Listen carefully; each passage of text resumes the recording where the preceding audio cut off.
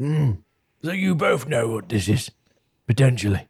I was unsure if it was merely a rumor or if it was something that actually existed. Apparently, if we see it, then perhaps it is true. Well, we probably should investigate it. Where is it, Nala? How far away is it? I'll leave that up to you. It's off to the north, but I'll be heading west on my way out of town. You do as you see fit. Have you got any of those special chocolates I like left? What's it to you? Well, you know me, Nala. I do anything for those chocolates. Anything. What do you have on you? I've got a suit on.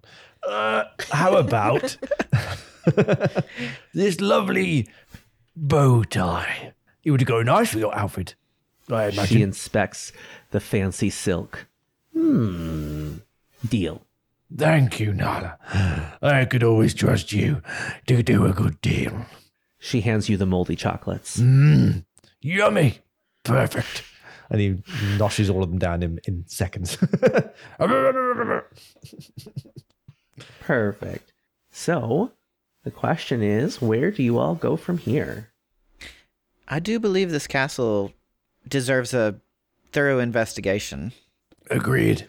Also, friend Guvo, typically humanoids, avoid eating things with mold on them.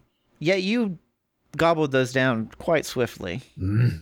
There's something in the chocolate that makes the mold enhance it somehow. I can't tell you exactly how, but it just makes them so delicious. Would you like to try one? Sure. And he's sort of like, Well, here. I was half chewing this one. You'll be fine. Have a taste. Arby puts in his mouth and chews it.